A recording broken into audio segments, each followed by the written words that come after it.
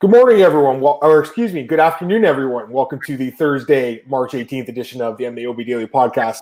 I'm still getting used to it being the afternoons, AJ. It's the third one in the afternoon, so forgive me for that, guys. I said good morning on Monday as well, and Cole was like, dude, you said good morning. It's an afternoon show now. Yeah, so afternoon, guys. It's 4 p.m. Eastern time here in Toronto. I think AJ's down there in Chicago, so you're, I believe, an hour behind me, if I'm not mistaken. AJ, Central Time, if I'm not mistaken. So we're right around the same time.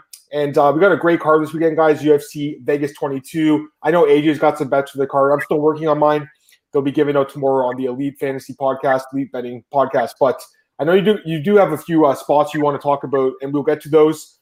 But the one fight that did change since I did the podcast on Tuesday with Marcel, AJ, was the addition of a heavyweight bout between Harry Hunsucker and Tai Tuivasa. It's a short notice fight. The original fight was supposed to be Don'Tale Mayes and Tai Tuivasa. Before we get into the new fight, what were you thinking of that first fight, man? Because I got to be honest, I was kind of tempted to take Don'Tale Mayes at plus 175. He had a significant reach advantage in the fight. I'm not too high on Tai Tuivasa, but this is a different fight. But what were your thoughts on the first matchup? I was eyeing an underdog shot as well. I wasn't going to end up doing it, but it was definitely a dog or pass matchup for me. It is always intriguing, to your point, to get an underdog with a reach advantage, 6 inches, which Mace had. We were on Phillips against Yadong. There was a reach advantage there. It's always intriguing when you get those reach advantages in there. And we know Tuivasa's definitely got holes in his game, as we'll get into. So it was definitely an intriguing spot, but new matchup. So I'm sure we'll get into that. Yeah, I'm almost glad it didn't happen, because honestly, I was like really scratching my head. Now, when Marcel was so sure Tuivasa was going to win, he was like, "Dude, you're crazy. He's going to knock him out." And I was like, "I don't know, man. Like, I don't trust this guy at all." Then again, how do you trust Don'Tale Mayes? Anyways, the fight's off. So now the new fight is Harry Hunsucker comes in. I just want to get Kevin's question, and we'll talk about this fight. He says, "Good afternoon, guys." Hey, Kevin, one of my favorite guys here. He says, it's a random question to start, but he says, "What is your favorite technique in MMA?" His is the jab. I love the jab. Very effective, underutilized. I agree with that. Man, I got to go with the low kick, though. It's still my favorite. It's still my favorite, man. I love the calf kicks, love the low kicks, AJ. And I'm not really one of these people that jumped on the bandwagon now. Like, I remember seeing these years ago. When Jim Miller fought Dustin Poirier, he utilized the low kick very well in that fight. That was like 5 years ago. So I remember, I used to train then. I remember seeing that fight. I went to the gym the next day, and I was going to that calf right. Well, I mean, it's a heavy bag, but I was going for the bottom of the heavy bag. So that's got to be one of my favorite techniques. But what about you, AJ? I like the oblique kick for a few different reasons. It's a good range measurement technique. It's also effective. And then when I see a fighter use the oblique kick, it tells me that they've just got a lot of variety and layers to their striking. So it implies to me that this is a developed striker. John Jones used it. Lorenz Larkin used it. I mean, when you got a fighter that goes out and uses it consistently, it's definitely a catch. It catches my eye whenever I see a fighter roll that out there. So I would say that. Yeah, that's a great one too. John Jones uses that obviously really well. Definitely some ethical issues, I think, with that technique, AJ. Like, some fighters do not want to use it against their opponents because they believe that it could seriously injure them. Having said that, if I'm a fighter, I would use any technique I can use. If you can legally use that technique, I would use it. So you can't do things like kneeing someone in the head on the ground, but you can apparently do that. So that's definitely a good one. Let's get into this fight, though. I want to break down the fight with you, AJ. So let's talk about Tuivasa first here. Let me pull up UFC stats. We'll go through that a little bit. I want to do a little bit of tape study with you guys. I'll show you kind of the way I get into these fights. I can't show Tuivasa's fights because they're copyrighted under UFC Fight Pass. It'll just block this video, so I can't do that. But I will show you guys Hunsucker's fights from the regional scene. I'm just pulling up the stats for this fight. Tai Tuivasa, Harry Hunsucker. And again, physical stats, it's almost like a secondary thing for me, AJ. It's not really the most necessary thing, right? The most important thing is the style matchup, like you always talk about. I agree with you. But the stats are definitely important. They like to help back, for me, they like to help back my argument up and stuff like that. So, looking at this fight, again, the Don'Tale Mayes had a 6-inch reach advantage, and he was, kind of the same weight and stuff too. Tuivasa is, he's going to be the heavier guy in this matchup, AJ. Hunsucker's not a big heavyweight, I would say. He's more of a medium-sized heavyweight. You see the reach is dissimilar here. It says Tuivasa is a southpaw as well, 4 years younger. That is another advantage as well, guys. Again, Hunsucker, the rest of these stats you can't even look at. You cannot look at for Hunsucker anyways because he doesn't have a sample size. He has one fight. That's called a small sample size. You wouldn't use that in other sports. We're not going to use it in MMA. Tuivasa, however, does have a big sample size, AJ, of about 7 fights now. So you can use his stats, and you see right away. I mean, the strikes landed 4.2. It's a nice stat there for him. The defense 50%, so it's not terrible either. the biggest problem here is the wrestling, right? For him, he's never attempted a takedown, or he's never succeeded in getting one, and he's only stopping 46% of them. So in the Mays fight, I thought Mays may be able to pin him against the cage and take him to the ground, kind of like Spivak did, as we saw in that fight, where I believe he was a favorite in that fight and he lost. And I remember picking Spivak there because I was fading Ty. This fight's probably a little bit different. I'm not so sure how effective Hunsucker is as a wrestler. I have watched his fights. We'll show them in a second here. AJ, it's just like to me, there's a very different. There's a big difference between fighting guys in the regional scene, Kentucky, and fighting guys in the UFC. And what's your initial thoughts on this fight before we get into the tape on Hunsucker? But what do you think as far as the stats and everything is concerned here? Yeah, Tuivasa is always, well, to your point about stats in general, I like them because they help paint me a picture on the fight film. Like you said, the stylistic matchup is more important, and we could get that from the fight film, but the stats help paint that picture. So it's like secondary evidence, if you will. Yep. And as pertains to Tuivasa, yeah, he's got like good volume, at least on paper, but he's still like a very flawed fighter, I'd say. We've seen his cardio fail him, his defensive grappling. He's not the most technical fighter. He kind of relies on like his power and athleticism, but he's a guy where like I wouldn't put a ton of emphasis on his stats because still to me, he's a guy that's kind of knockout or bust. Yep. Like when he has you hurt, he'll like aggressively pursue you. But when we actually watch him in striking exchanges, he's not like this high volume pace machine, like some of these other guys on this card, like Kevin Holland, for instance. He doesn't throw as much volume as Kevin Holland in open space. So I like the most compelling stats in this fight is the weight there. We see that Tuivasa is going to be the bigger fighter. And like, I do agree with you, Hunsucker, he could probably fight at light heavyweight. Yeah. He did not look that big against Vanderera, who's like a normal size heavyweight, I'd say. So that's going to be like Ty's advantages, but there's nothing stylistically that tells me like Ty really blows him out of the water. It's just more so like, oh, he's more prepared. He's been in the UFC more. He's going to be bigger than him. It's not like this overwhelmingly stylistic, compelling advantages in his favor. So, yeah. I agree with that. Let's get Kevin's comment. He says, does Hunsucker know what wrestling is? By the way, the Hunsucker name, such a great name, eh? Harry Hunsucker. I love it.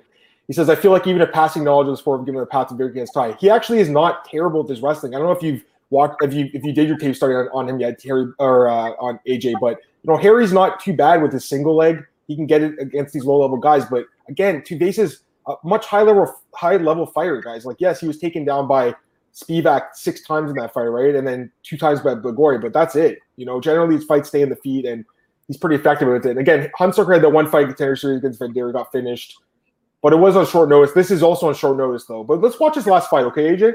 I don't know if you've probably seen it already, I'm guessing. Mm-hmm. Let's watch this last fight. If you guys haven't seen it, it's this guy, Corey Moon.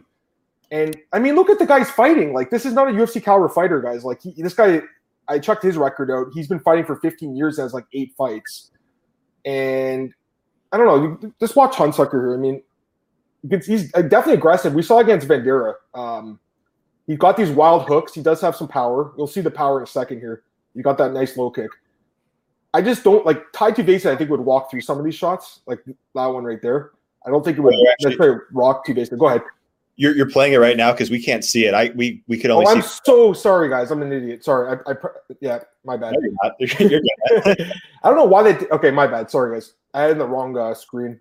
Oops. There we go. There we go. Sorry, guys. Yeah. My bad. I had it playing in the other screen. You can see it now. Everything's good. All right. Good. Perfect. All right, let's watch this fight. It doesn't last long, guys. I'll just say that. I'm assuming that you've watched it already, AJ, this fight? Yeah. And like I was saying, like, look at the guy he's fighting, right? Like, to me, this guy's not UFC caliber. He looks slow plodding. That guy's not in shape either whatsoever. Not that I'm the one to say anything about that, but, I mean, we're trying to dissect these fighters. You can see here, he's definitely an aggressive guy. We saw it against Vanderera too, AJ. He walked forward in the first couple minutes. He actually looked okay at first, but, again, the conditioning let him down in that fight. You can see the power though, guys, and he does have some hands, as you see here. Nice low kick. Yeah, it's like you're saying, the technique is just so wild and sloppy. Yeah, it's so sloppy, bro. Look at it's a nice knockout though, guys. Watch this one. It's pretty nice. Like, it's nasty, but the guy stinks. Look at this. Oh, jeez, man. It was a nice knockout, but that guy's terrible. Like, he didn't even put his hands up, AJ. Look at his hands. Watch this guy. Yeah, his arms are just kind of flailing. So, yes, it was a great knockout. I'm actually really happy for this dude. I watched James's interview with him, and he's like, "Hey man, I'm a big underdog in this fight, guys. I know that it's like the odds are stacked against me, but I'm happy to be in the UFC." And I'm glad he's in the UFC, AJ, but hearing him say that, I was like, this guy's going to lose, man. I got to be honest. So we can watch another one of his fights if you guys want to. Might as well. Harry Hunsucker. I mean, let's watch, because what's his name? Kevin was asking about the wrestling. So I think there were some other fights here that kind of show more of his wrestling. Maybe this one. Let's try this one. It's crazy. Like at the heavyweight division, though, I say his technique is sloppy. You could get by with it, though. I mean, look at Lewis. It's just crazy. Like, I think this is one where he uses wrestling, actually. Look, you can see he goes right for the clinch, and then he gets him down with the single. See, that's what I saw, AJ. He's got a decent single leg, but again, against low-level guys. You know what? The sad thing is it might work against Ty. It could. I just don't know if it's going to work for 15 minutes, or less. Like, this fight is for 3 rounds, guys, and he could fit. Like, he's definitely got some power on the top. He even said in the interview, too, he's like, if I get him to the ground, I'd probably finish him. And I kind of agree with that, AJ. I think if he gets the fight to the ground, he will have a path to victory, but I'm just not convinced he's going to be able to stand and bang with Ty, man. Like, Ty Tuivasa has been in there with some real hitters over his career, and for the most part, he's been able to kind of get out of there.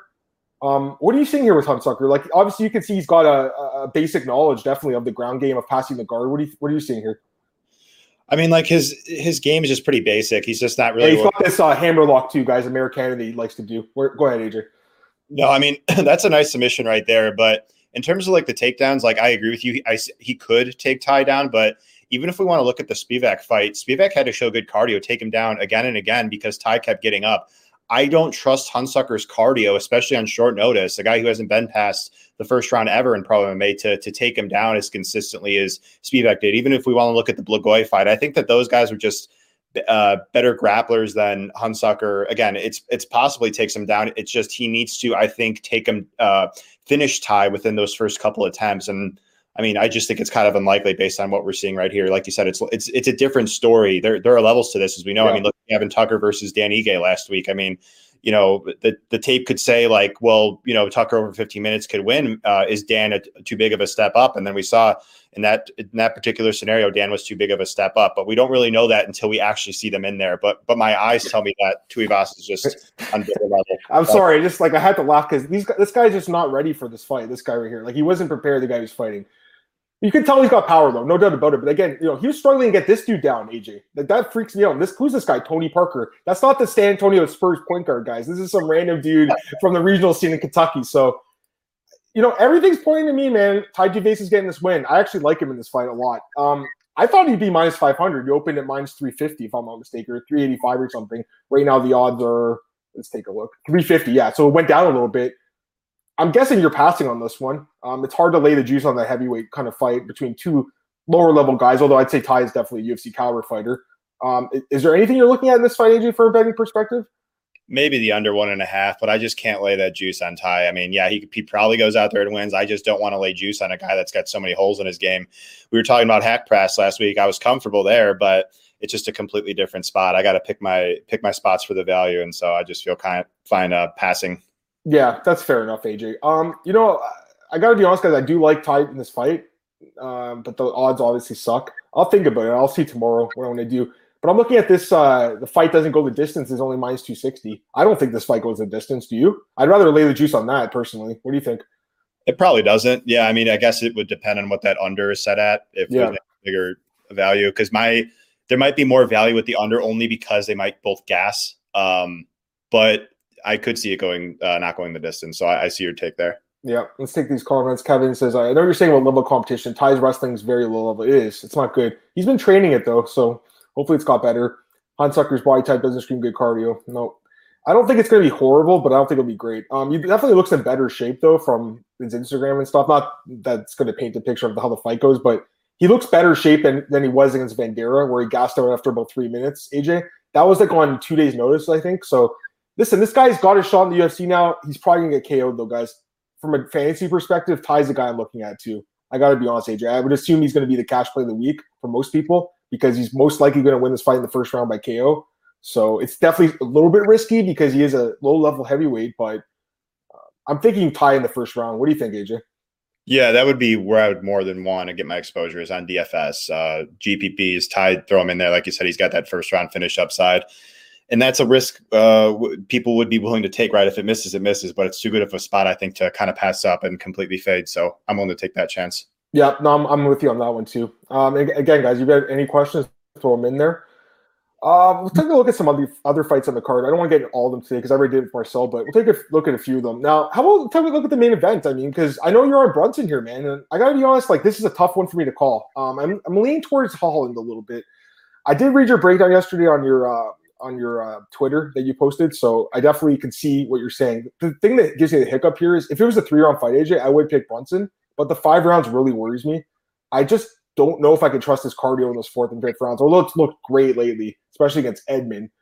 I just feel like Holland would have the better cardio in those last couple rounds. Having said that, I don't think I could bet on this fight. So obviously you have maybe a better view of this fight than me because you are placing a wager on it. So give me your thoughts on this matchup. Why did you lay the juice on? Well, you're not laying the juice on Brunson. He's a dog, but why are you making a bet on Derek Brunson?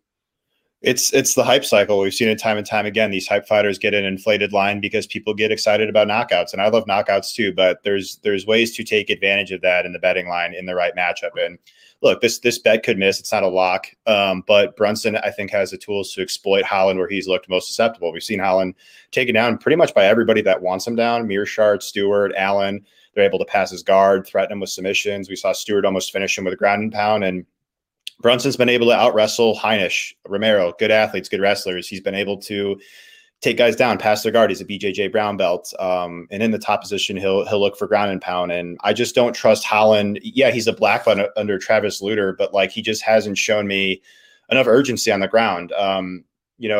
That's an impressive win that he has over Jacare, but if he's not finishing the guy from Nico Price ground and pound bottom, I think that if Brunson is able to settle in top position, it could be a long night for Holland. I think we could even see Holland tired. I mean, Holland gassed in round 3 against Stewart. Mark Smith was telling him to fight back. I mean, this is a fight. I think it's going to be the tale of two fights here. It's Holland in open space. That's where I think he's going to have his success. He's going to be longer. He's going to be the more technical striker, I think, more varied.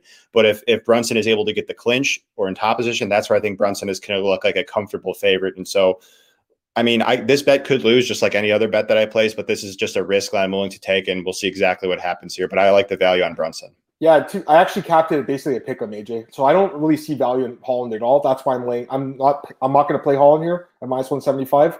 The opening odds had him at plus 100.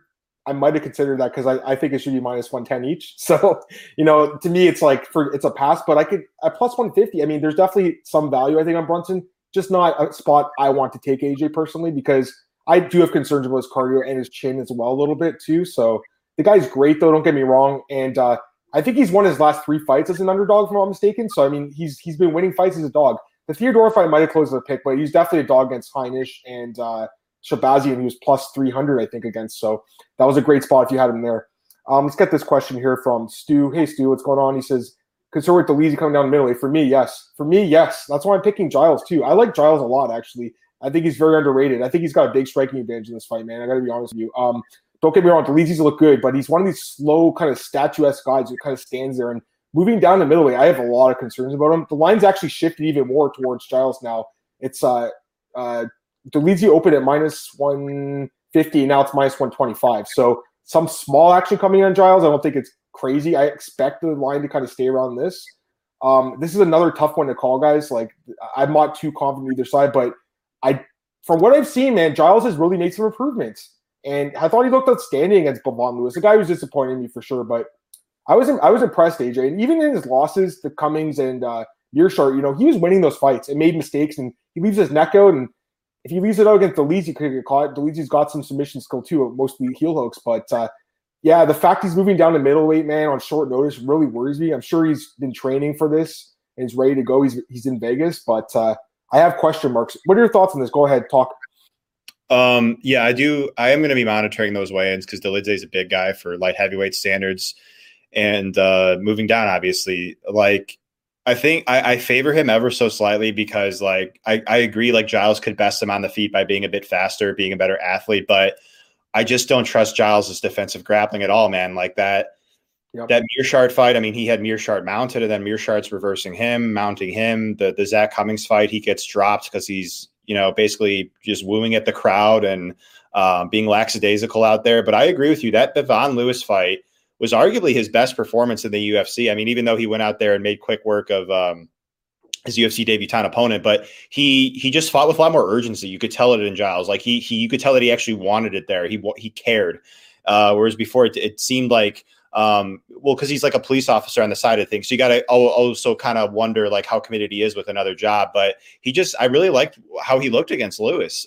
So I think it's a close fight. I agree with it being a close fight. I don't want to bet it. I favor Dolidze. I mean, you could use Giles will be faster, but kind of a similar example. We saw Jan Israel. Dolidze is going to be the bigger guy here. So if he does get in top position on Giles, I think he can maybe control him there. He's a good submission grappler, so he can maybe do something with that. But yeah, Dolidze is a guy I don't want to invest in because his output is just so low. Usually, he wrestled with more urgency last time against Giles, but I'd like to see more consistency out of that. So as far as a pick goes, I slightly favor Dolidze, but I don't want anything to do with this as far as a bet. Yeah, I'm with you completely, man. I just don't think I could touch it. Even from fantasy, it seems tough to me. Like, I guess there'd be a finish in this fight if I had to guess. Would you lean towards a finish in this one? I would lean towards a finish, yeah. Yeah, me too. I get some comments here. Kenshiro always says the times. Yeah, I can't do it at 10 a.m., man. I have a full-time job during the day. I can't. It's got to be 4 p.m. This is a good question from Stu. He says, are you guys not buying the Shan buys hype train? I'm not necessarily buying it, but I think this is a good matchup for her personally. I don't think Ruiz is going to be able to take her down. From what we've seen of buys, I think she's got good takedown defense. I think on the feet, she's got the better striking, but I'd love to hear what your thoughts are. Yeah, I mean, I don't know exactly what her ceiling is. She looks talented, well-rounded, but she still is really green. She's only 6 pro fights. I mean, yeah, she probably goes out here and wins. She looks like a better striker. Who's got a more complete game. Ruiz, what I've seen out of her game is just like, I'm going to try and walk you down, get the clinch, and use a head and arm throw. But like that is just not an effective technique usually. I mean, I don't know how good Baze's wrestling is, but she showed me enough in scrambling situations to be positionally aware, smart, hold top position to where she probably could stay out of danger there. So Ruiz just seems pretty one-dimensional, and Baze just seems more well-rounded, but it's not a fight where I don't want to lay any money on Baze. We'll just see how her career develops. Her husband as well. I think they're both really young, so we haven't seen the best of them, surely. So just going to wait back and see.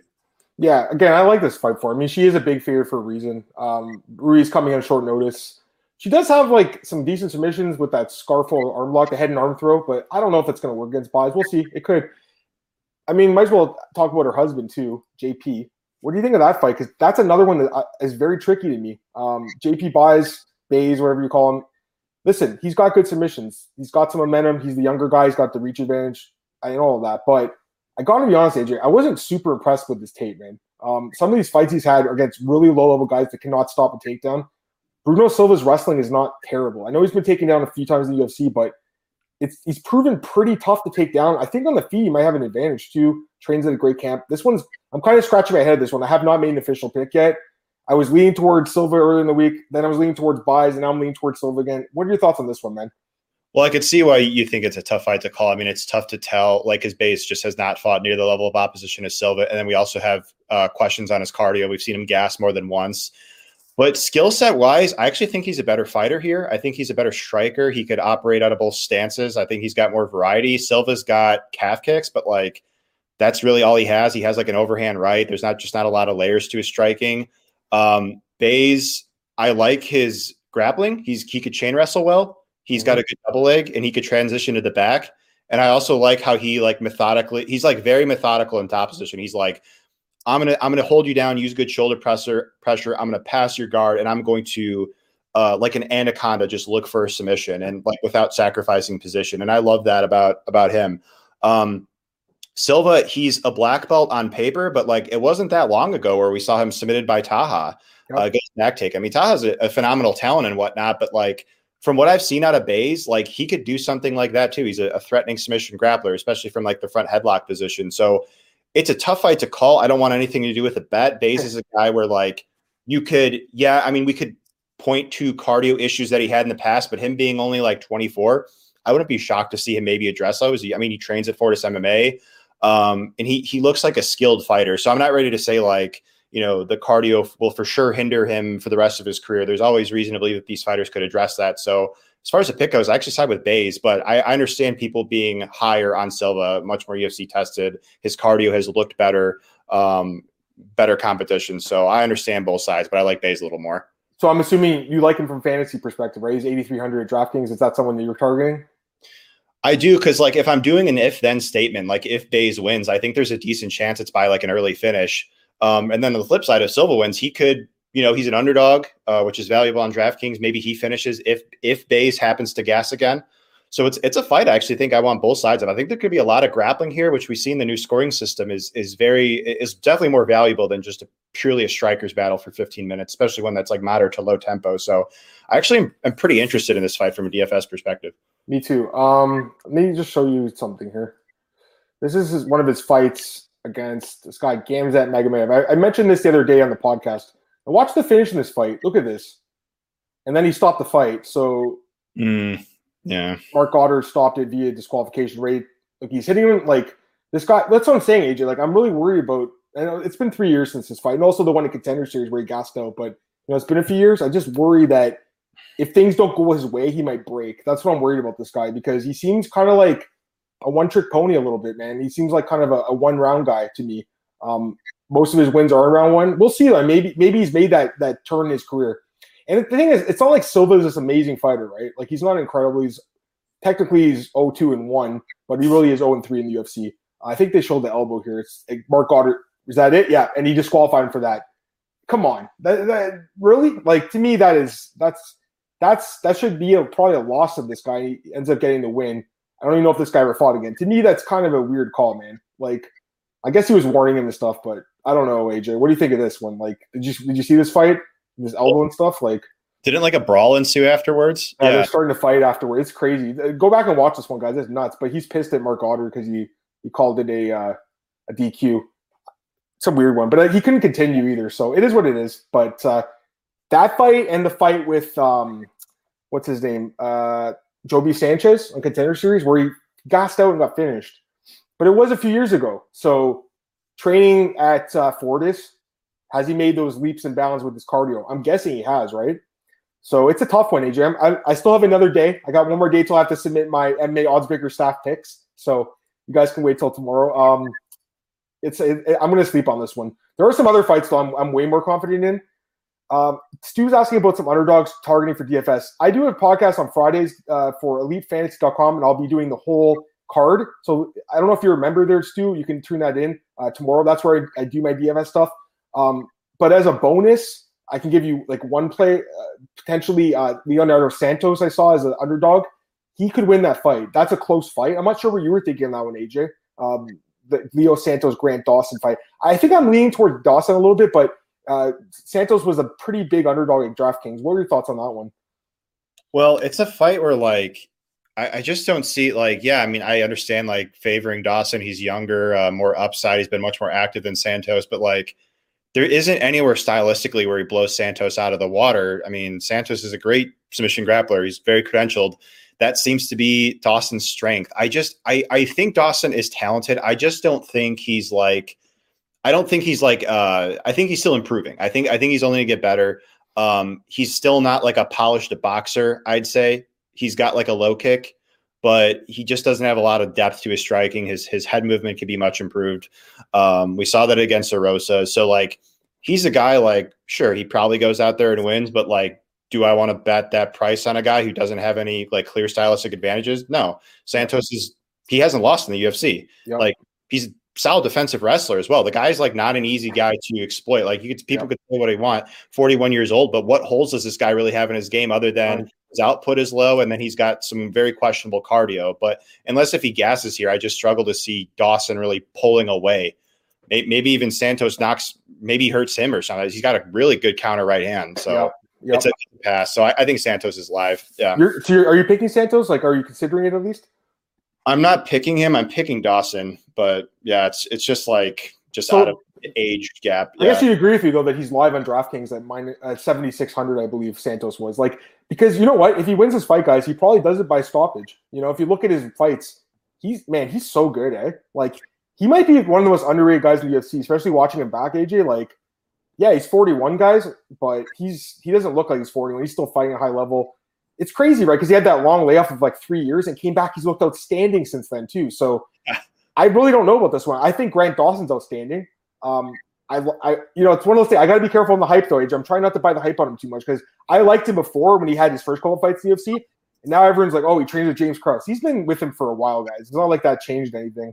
I just think the kid's great, but you got to watch the hype. And I think Santos is one of those guys against Kevin Lee, against Stevie Ray, these guys that were younger than him. They were supposed to beat him. AJ went out there and knocked them out. So this one's a sketchy fight, guys. Leonardo Santos is older than my car tire. That's funny. And he says, are you working for stream for workplace? Yes, this is my office. It's kind of like a comic book shop. You guys, there's a bunch of other stuff over there too, but got the UFC toys. Dana White's there and all these guys. Actually, you know what? This comment's hilarious. He says, Drama Queen Goddard strikes again. Yeah, that stoppage. I don't know about that stoppage, man. It seemed kind of rushed. Let's talk about a few other pieces of news here, actually. There's a lot of news that's happening this week, AJ. I don't know if you saw, but UFC's parent company, Endeavor, they're going to go public. So the UFC might actually be going public. Is that something you'd be interested in potentially buying some shares of? Yeah, 100%. I mean, we've been on the ship for however long we've been involved in the sport. I mean, I want to invest in something that I believe in, and we believe in the UFC, right? We've been with it this whole time. It's only going to get better, like we talked about last. I mean, ESPN Plus. I mean, Dana White is out there executing a lot behind the scenes. I mean, I still like. I don't want to ever doubt Dana. I mean, look at, when people thought it was a joke that he was saying like he was doing Fight Island. I mean, look what happened. He went out there and did the damn thing. Yeah. So Dana's only working as hard as he can behind the scenes. It's only going to get better as time goes on. And I mean, he's committed as they come. So yeah, I believe in it long term, and that'd be something I'd be able to take a shot on. How about yourself? Yeah, I'm thinking like maybe too. I mean, obviously it'd be kind of a conflict of interest maybe, but I'm pretty sure other journalists would be involved too. I have to think about it more, but let's just read the article. They had a comment here. It's Sportico. It said, Endeavor Group Holdings, entertainment conglomerate that owns Ultimate Fighting Championship, talent agencies, IMG, William Morris, and produces content including Premier League soccer and movies like La La Land, also Killing Eve, that TV show. They filed confidential paperwork for initial public offering with the Securities and Exchange Commission. It says that they're racking $3 billion a year in revenue, AJ. So I've heard – I think 2 years ago they were supposed to go public. I was reading about it when I was doing the research for that article, and the shares were about, I think, $27 to $30 a share. So that's interesting. I think that'd be priced about where I'd like to jump in there too. So I've got to be honest, I'm interested. I am a journalist covering the sports. I got to be careful from like a sort of ethical standpoint. But you think I'm the only journalist or fan of the sport that's going to be interested? No, I think everyone's going to be in on this, AJ, because I'm with you, man. Like the UFC is just going to go up from here, guys. Like it's just going up, Even this last year, AJ, like you said, everyone's like, this is it for the UFC with coronavirus. They're done. That's it. And Dana White, got to give him credit, man. As much as I criticize Dana, I love criticizing him because he screws up a lot. But the guy, listen, man, he's the most important guy in the business. And I owe him a lot, dude, because I have a job in this industry because he created a sport or helped make a sport popular that I love. So got some comments here. Andre says, who's your pick, Adam? I got Brunson all day. I am leaning towards Holland, although I completely agree with everything AJ said. AJ knows what he's talking about too. So it's a tough fight to call, guys. Honestly, I looked at it as like basically a pick-up fight. And right now you have Holland as too big of a favorite. I can't touch him. I loved him in the last fight against Jacare, though, guys. I think it was a dog or maybe like a pick-up price. Loved him there. Stu says, weird coincidence. Pretty sure Goddard's early stoppage on buys. Oh my God. I didn't think about that. Yeah. I don't know about conspiracy, but he was the ref for the fight with the guy. That was a terrible stoppage. Like, I mean, is that even a win? Like, what do you think? The last fight. It was weird. I have a hard time drawing a line in the sand with that because like supposedly like they saw his like legs give out or something. Like there was some kind of like indication where Goddard actually like justified like why he broke it up. And it's one of those things I don't want to pretend like I for sure know exactly what happened because Goddard at the end of the day he's in there and like yeah we seem to have a good view from where we're watching it, but we're still not in the octagon, so maybe he just saw something that we didn't. So I always give the referees the benefit of the doubt. That might be a contrarian take, but that's just something that I'm willing to do. So yeah, conspiracy. I'm not ready to say that. But in terms of like, that happened, Goddard was the referee for that fight and that one that you previously showed. That is interesting that happened. Yep. And this case shows something about Dawson. Yeah, I mean, like I think there's hype on him now though, because a lot of the time before this fight, people were just I don't think they thought of him as like a superstar prospect, and now they are. People are like, Grant Dawson's gonna be a future champ because James Krause is saying that. So I think that's where the hype's coming from his camp. I think he's great though. Don't get me wrong. I am picking him to win this fight. Dojo, he's saying Macy Chase on. Oh, don't use that word. Don't you dare use that word, man. That's someone I like too. I like Macy too though. I like her in that fight. Actually, I posted this stat yesterday. Do you realize Marion Renault is the oldest fighter in the UFC? Did you realize that, AJ? I did not until just now. AJ, Marion Renault is the oldest fighter in the UFC by 5 days on Alexia Oleinik. They're both born in 1977. Oleinik's 5 days younger than her. And we look at Oleinik and we're like, damn, this guy's old, needs to retire, right? And he gets KO'd every fight. Renault is still fighting at a decently competitive level.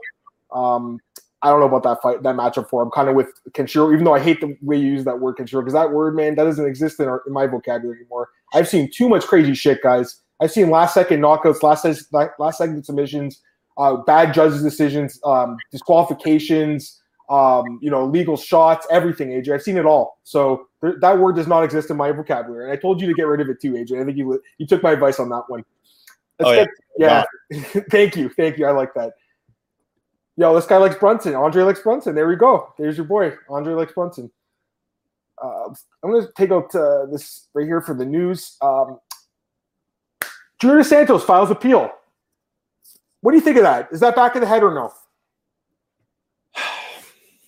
Well, the thing with that controversy was, and I recall during the fight, Dos Santos shouldn't have been turning, and he was turning. So, like, you could argue that was to the back of the head, but at the same time, the counterpoint to that would be he shouldn't have been turning his back. And so, I mean, look, I wish Dos Santos all the best. He's given a lot to the sport. It's pretty crazy to just see, him get released along with Overeem.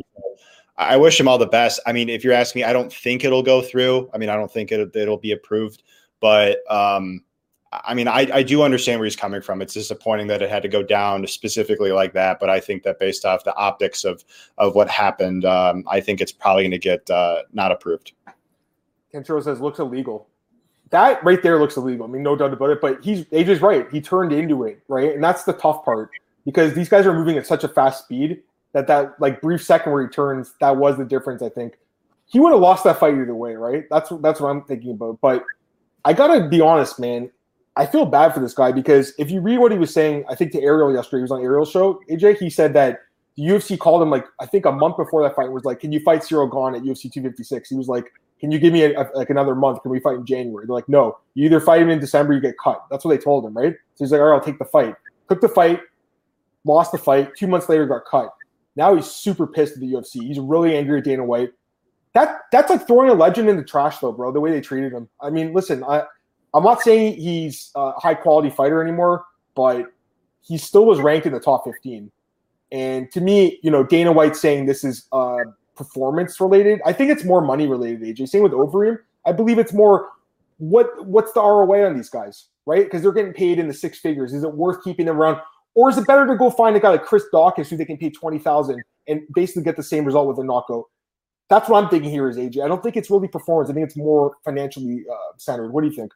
You're 100% on the money. They're getting rid of these guys because they're too expensive in the salary. We heard Dana White say that they were going to make some cuts. I mean, we saw them make a lot of cuts at the end of 2020, but Dana says this isn't it. We're going to be cutting more people. And I did have some concerns about Overeem even in the Sakai matchup. It had me thinking with them cutting Jacare, other big names in the sport. Like if a guy like Overeem lost that matchup against an uppercomer in Sakai, he would have got cut. Then we saw the following fight. He loses to Volkov, then he gets cut. So they're cutting these guys where they're looking at it, I think, from a longevity perspective, where, yeah, Dos Santos and Overeem, they're going to be legends of the sport, no doubt about it. They'll go down as the Hall of Fame. But they're looking at it right now and going, like, what is the potential in these guys right now at their point in their careers? They're basically guys that they're going to give to prospects to see how well they test them. And they're coming off losses here. I mean, yeah, like their resume speaks for itself. They're not getting cut because they're straight up bad fighters or anything. It's just, it's a salary thing. It's a potential thing. So again, whether people disagree or agree with it, I'm just saying why I'm trying to justify why I think the UFC is doing it. Yeah. No, I completely agree with you. Listen, they knew that they were going to make some tough cuts, guys. We knew this. Like they said, we're cutting 60 guys. They weren't just going to be UFC newcomers. There was going to be some veterans. We saw that Anderson Silva, Yoel Romero. Now you're seeing with these guys, with Overeem and JDS. And I mean, quite frankly, that's probably the tip of the iceberg, guys. I mean, you're probably going to see some other older veteran guys get cut. You mentioned, I think you say Jacare. I think you mentioned the potential cut. Like that's a guy right there. He makes a lot of money. Great fighter. He used to be a great fighter. Is he anymore? I'm not sure. And if you're the UFC, you're looking at it from an ROI perspective, guys. Overeem gets paid. That's the other thing. Overeem is making close to $1 million, I believe. Win or lose, just the show, AJ. And let's be fair to him. He always showed up. He always showed up, and he put on good fights. He did get finished brutally in the last fight, and everyone's like, "Oh, Dana White's trying to save his brain." Come on, guys. They're trying to save their money. They're trying to save over his brain. If they were trying to save his brain, they wouldn't have a sport in the first place. Let's look at some fight announcements. Just pull up Marcel's page. Big Marcel. He's not here today, but let's pull his page out. Give the old big guy some love. All right. There's some good fights coming up, guys. We're going to get into them briefly here. Start with this one. This is coming up soon. It's a great fight. Love this fight, AJ. Well, June 26th, actually 3 months away, but holy shit, what a fight, eh? Like, I love this matchup. I love it. I got to be honest, man. I didn't see it. I don't know if you were on. I know your name's Anthony too, right? So I'm guessing you probably took him at plus 400 against Rodolfo Vieira, but I got to be honest, man. That was one of those ones where I was jumping up and down screaming. You know, I got it wrong, AJ. It was just nice to see when one of those crazy upsets happen. You got it, like the way it happened. He chokes him out, impressive, and then Punahele. I mean, this guy it's a monster. We saw the knockout in his last thing against Dusko, and he's also had a few other knockouts. So, what do you think of this matchup? Don't give me a pick or anything, but what's your stylistic initial breakdown on this fight? Oh, these two are just going to stand and bang and just throw bombs at each other. I think Soriano's going to be packing the bigger punch. The guy's got a tremendous amount of power in his hands. He's not the most technical fighter, but he's one of those Hawaiian fighters that's super tough, aggressive, athletic background, wrestling background, and will throw the hardest shots at you. We saw that in the last fight against Tudorovic. Like he exploited Tudorovic's susceptible striking defense, hands down, chin up, and he paid for it. I mean, you take one clean shot from Soriano, and this guy will get. He's got like 4 knockdowns in 2 UFC fights. It's crazy the amount of power this guy has. I say Hernandez is a guy who doesn't pack as much power, but he's more aggressive. He'll get you against the fence. He'll walk you down, throw high volume. I think Hernandez will try to look to get Soriano down, be unsuccessful early. But I think Hernandez actually has a cardio advantage here. So I think it's a tale of early versus late. I favor Soriano early, but as the fight goes on, that's where Hernandez can have his advantage. But it's going to be a great fight. I mean, they're going to go out there. I mean, assuming they both stay conscious, it could be a fight of the night potential, I think. Yeah. But Daniel says after he slept, Darko has my money. And that was impressive. I think you were talking about Darko's like defensive deficiencies going into that fight, with just keeping his hands low and stuff, and you saw him get clocked. That was brutal, man. That reminded me of the fight the other day between Angela Hill and Ashley Yoder. I don't know, my tweet made it on TV. I was like, this girl's chin is right in the air. She needs to be more defensive. Like she was like this age, like just hit me in the chin. It's just amazing the fighters at this level still do that. Like they can't tuck their chin, block their face. It's crazy. Kenshiro's got a parlay here. He does these big parlays, which I don't really do, but I know they do hit for him. So he's taking Holland, Gregor, Ty, Yanez, Shason, and Dawson. Careful on Dawson, man, but the others should win, I think. And these guys like Avila too, yeah. Let's go to some other fights here. This one, don't want to talk about too much, but this girl's Procopio is not bad. She beat Molly McCann. I liked her. There's a dog, and she takes on O'Neal, who's coming off a great win over Shayna Dobson. I'm assuming O'Neal's probably going to be favored in this fight after that win. I mean, she looked outstanding. What do you think? Yeah, I think they both excel as grapplers, but we see this time and time again. We're 2 fighters excel as grapplers. We might get a strikers battle. I mean, I hope we get to see some jiu-jitsu on the ground, but it is a good booking. I mean, they're both coming off good wins. Procopio, she was like the consensus underdog of the week when she beat McCann. It was just hilarious to see that all over Twitter. And then O'Neal, big win over Dobson in her UFC debut, showcased some excellent grappling. I remember she broke the DFS slate for everybody that was on her. Both two young ladies that excel as grapplers should be fun. Yep. Go to the next one here. Carol Rose says Jar Eubanks. I mean, somewhat similar. Like it's striker versus grappler, right? I like Carol Rosa, man. I'm very high on this girl. I think she could be top 10 fighter soon. What do you think of her? Yeah, she's I'm impressed with her. I wrote her up as one of my prospects to watch for MMAOB. She's got better cardio here, and I think that's a big difference with Sarge. Like I think Sarge is like a talented fighter, but she's only got so much cardio for 15 minutes, and so that's why it's tough to trust her over 15. But they're both well rounded. I'd say should be a fun scrap. They both. I'm so impressed with Rosa's like output on the feet. She just volume. UFCstats.com. People could check that out. She throws at such a high pace and she wrestles. So she's not like the most technical fighter, the most defensively sound fighter, but she's got great cardio and a high pace, which is a lot to deal with. So I agree. And Eubanks, I mean, listen, she really surprised me against Avila. I didn't expect her to win that fight. I got to be honest. That one surprised me, but I don't know. Carol Rosa is someone I'm even higher in Rosa than Avila because look how young Rosa is. She's born in 94, so she's 26 or 26 right now. So, I mean, she's super young, man. Yeah. This fight's pretty good, too. Bill Algeo. He had a really close fight against Ricardo Lamas, and he lost the fight, but it was like a good showing by him. Ramos is a guy. He got knocked out in his last fight, I think, by Lerone Murphy. I love Murphy. There's an underdog. He knocked him out. What are you thinking of this one? Yeah, I'm pretty perplexed by a couple fights with Ramos, just like the way they went down. Not that he lost to bad fighters or anything. This one right here, This is a hobby. Yeah, like it was just like there's so many like weird fights, like or weird moments in fights that end up costing him.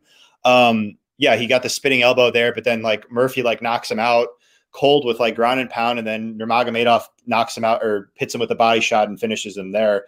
Like they're both like Aljo's like really scrappy and tough. And so he might be able to outlast Ramos, but I think Ramos is the better technical fighter when he wants to be. So I think it's one of those fights. It's like, yeah, Ramos is probably the better fighter on paper, but it's just like, does he show up? I mean, there's been a couple times where he hasn't. And so that's what makes it so intriguing stylistically, because Aljo will put it on him if he doesn't show up at his best, I think. So that's a fun fight, I think. Yeah, I agree with that. And I forgot, I think he did beat Spike Carlisle in his last fight. And Spike Carlisle, if I'm not mistaken, is fighting LFA next. So he just got a fight booked. He's a guy that probably shouldn't have been cut, by the way. I think he should have got another fight. Now, this is a fight that you messaged me, or I saw you tweet about, and then you told me, like, let's talk about this one. This is an outstanding fight.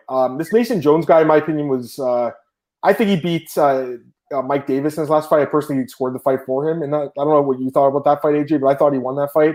Alan Patrick's a guy who's had some success in the UFC, but to me, he's a guy who's a little bit older now. He's he's 37 now. I mean, another one of these ageless Brazilians, though. He doesn't look like he's 37, but I mean, Mason Jones to me is an outstanding young fighter, and he's very young, 25 years old. I would imagine Mason Jones will be favored in this fight, guys. What are you thinking? Yeah, I think Jones, despite getting a loss there, and that's why I don't like to put a whole lot of stock into wins and losses. I want to look at the whole journey of the fight. He looked great against Davis, I thought, and I rate Davis highly. I think Davis is one of the better prospects at lightweight, and the fact that, regardless of who you scored it for, he went out there, he fought at a high pace, he showed great durability. The thing that concerns me the most about Jones, and it's part of the reason why I bet Davis there, is he doesn't have the best defense in terms of like his head movement. But he is super tough. If he could fix up that striking defense, I think this guy could go far. I mean, he's already proven to be obviously Cage Warriors double champ. He's very credentialed, excuse me. So I like him, and I do think he'll be favored. Might not get a decent line on him, but this is a spot where, I know the fighters both fairly well. Patrick just really struggles if he can't take you down and hold you down, and he's not the best wrestler. So, and I did think that Jones's defensive wrestling and get-ups looked a lot better against Davis than he showed on the regional scene. So that tells me that Jones is improving. He's super young too, so he's only going to get better. Whereas you said Patrick is 37, so we've kind of seen the best of him. So I really like Jones in the spot, and I'm high on him in general. Yeah, and he had his win with this guy, Donovan Desme, who's fighting for the Cage Warriors title this weekend. We can talk about Cage Warriors in a second here. We might have a few more minutes to do it. Let's go through some more fights quickly.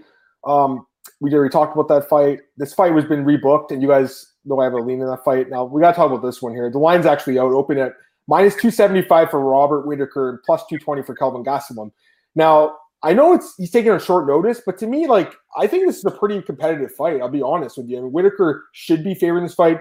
He's proven himself as one of the second best middleweight in the world, right? So he should be favored here. But stylistically, I don't think it's a terrible matchup for Kelvin Gastelum. What are you thinking here, AJ? No, it's not a terrible fight for Gastelum. My first ever bet that I placed was on Gastelum in the first iteration of this matchup, and it was at a similar line. The odds are ridiculous here. I mean, it's just like, even if you favor Whittaker, like almost 3-1 or whatever it is, like it's just that's way too wide. It's going to be a stand-up battle. Like the argument could be made that Whittaker's the better striker. He's more varied. But Gastelum, arguably more durable. He's got power. So it adds, it's going to be a higher variance striking fight. It's not like Whittaker is so much better of a striker than him. It's a fight where like I have to dig more into tape because again, when I placed on Gastelum, I was a total newbie at this thing. So pretty much just throw that out the window. But I still do think that the odds, to me, it speaks recency bias. You could look at Gastelum, he's lost 3 fights recently, but there's nothing stylistically that tells me like Whittaker should be this big of a favorite over him, So yeah, I've always been a fan of Kelvin Gastelum, man. I was one of the few people who took him in the fight against Uriah Hall. He was plus 300, AJ. When he fought him in the Ultimate Fighter finale, he was plus 300.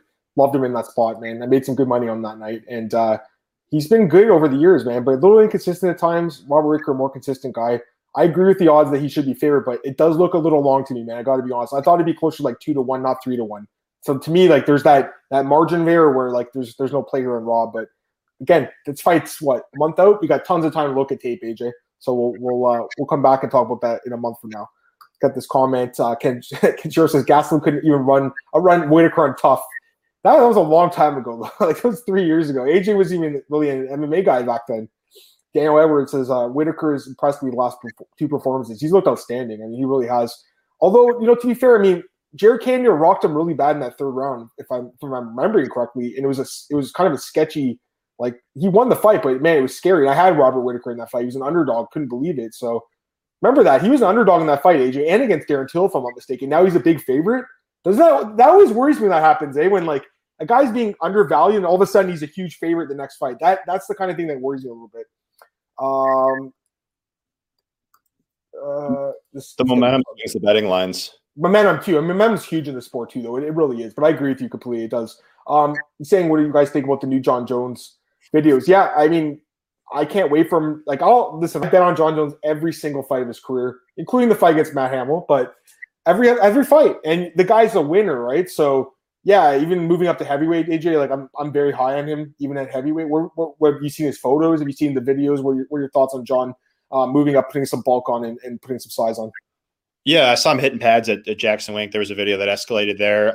Like we talked about last week, I mean, I think this could be a new challenge for Jones where we see the best of him come out. So I'm with you. I think he's probably the most skilled heavyweight. Of course, he could lose just because these guys hit so hard and it just adds an extra layer of variance. But yeah, I think he could beat Stipe. I think he could beat Curtis Blades. I think he could beat Francis as long as he doesn't get knocked out. And that's a big if, but I'm with you. I'm high on him at heavyweight for sure. He's probably the most skilled. I mean, he was the most skilled fighter at light heavyweight. And I think by heavyweight standards, could potentially be even wider skill discrepancy there. So.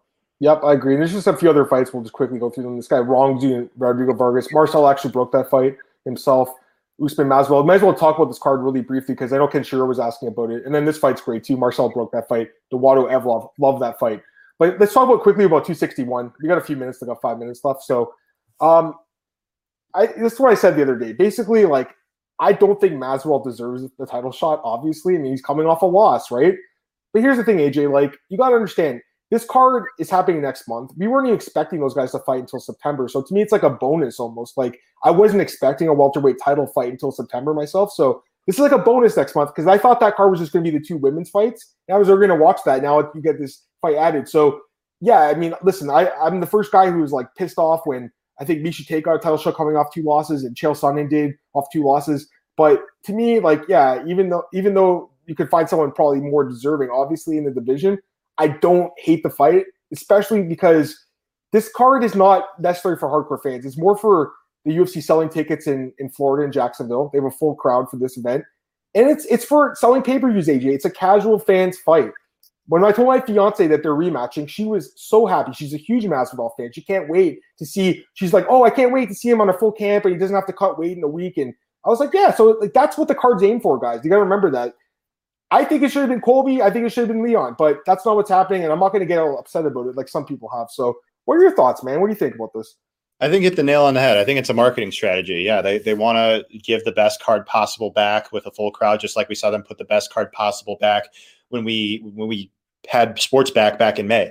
And it's no different here. That's what we love about Dana White. I mean, yeah, he fails a bunch of times, but that's part of the reason why I think he's so successful. He put this card together, and yeah, people could nitpick at the matchup and say, "Oh, it should have been Colby, it should have been Leon, whatever." This draws the most crowd. Everybody knows who Masvidal is by now. I mean, everybody knows who Usman is because Usman's the guy that beat Masvidal. It's just like when Nate Diaz beat Conor McGregor, so he's always going to have that draw. And then, like you said, it's a bonus to have those other fights. Zhang, people are very high on her. Rose, people love Rose. I mean, there's other fights there as well. I mean, it's just Andrade and Shevchenko, right? So, and then you can have an abundance of good matchups there. So, yeah, it's going to be a card that's going to draw a lot of not hardcore fans, obviously, but then also the casual fans as well. I think it's really smart of the UFC to do it, to be honest. Again, it's for casual fans. Hey, no worries, Stu. Thanks for coming in, man. Got 5 minutes left here, AJ. Let's just go to MMAOddsbreaker.com and take a look at the site. I put up some opening odds. I'm assuming you've been super busy like me and you really haven't had like too much of a chance to cap some of these fights, but I have gone through the Cage Warriors card and there's a couple. They actually have 3 cards this weekend, guys. Here's 122, Cherrier, who's a very good fighter against Vucenic. Great fight. So that's a good one. Then you got LFA as well, AJ, this weekend. Another great card. Elijah Johns, Bruno Silva in the main event there. And also the other cage where, I mean, look, we've got 3 cards coming up. There's the Derek Brunson fight at Holland. So it's actually a pretty busy weekend. Do you have any content up here? I'm looking for your stuff. Did you write anything lately? Don't see anything. It might get posted later on. Just my usual bets and whatnot. I did a breakdown video with MMA Lock of the Night that might get later. But yeah. As far as articles go, just be my bets. Cool. Yeah. Have you looked into those cards at all? I mean, like, I'm assuming you've been super busy capping UFC anyways, but have you looked into Cage Warriors, LFA, or even KSWs this weekend as well? For whatever reason, those organizations don't interest me as much. I like Bellator and UFC the most. UFC's number 1. Just for whatever reason, maybe it tickles my fancy down the line. But for right now, it's I mean, if it's on, I happen to catch it, I'll watch a little bit of it. It's just not something that I'm all too interested in. So I do like. Totally understandable. Yeah. I mean, there's so much we watch every weekend, right? So it's hard. Like there's always a lot of stuff. Here's what Ken Shura says. Expect to lose them on. That's the thing. I mean, a lot of these guys, like, you know, they're inexperienced, green, but there's a lot of veterans too. I'll give you an example. Here's one line I do like. I'll give you an example, guys. On KSW, Darko Stocic, who's a former UFC fighter, is fighting KSW this weekend. He's making his KSW debut on Saturday. Okay, he's fighting this guy Michael Walderek. It's a heavyweight. So Darko fought 3 times in the UFC. He lost his 3 fights. AJ, I don't know if you remember him. He fought Jamal Hill. He fought Kennedy Nchekwu, and he fought 4 times, sorry, because he won his first fight against this guy named Jeremy Kimball and finished him. Then he lost to Devin Clark, Nchekwu, and Jamal Hill. But the Nchekwu fight, he was winning that fight, guys, and got 2 points deducted with a minute left in the 3rd round for a low blow. So he would have won that fight otherwise. He was released after he lost to Jamal Hill. He lost to 3 top 15 guys by decision, arguably. So to me, it's like, this guy at minus 160 against this guy at Walderak, who I watched his tape just to see what he looked like. He's a 1-round guy, AJ. He's got huge power. He's a big slugger. He's got a lot of muscle. If Darko doesn't get KO'd in the first minute or 2, he will win this fight. He's only minus 160, guys. That's a bet I like. He's minus 150. He's even better. That's a bet I'd like. So I haven't had a chance to go through all those fights, AJ, but keep your eye on that guy this weekend. If I'm wrong, I'll call myself out next week, but I see some value in that guy, Darko Stocic, is minus 150. You got all the experience. He's fighting this guy who's a lot older than AJ, a guy who, again, has about 1 round of cardio. I believe this guy is the more effective striker. He'll win this fight.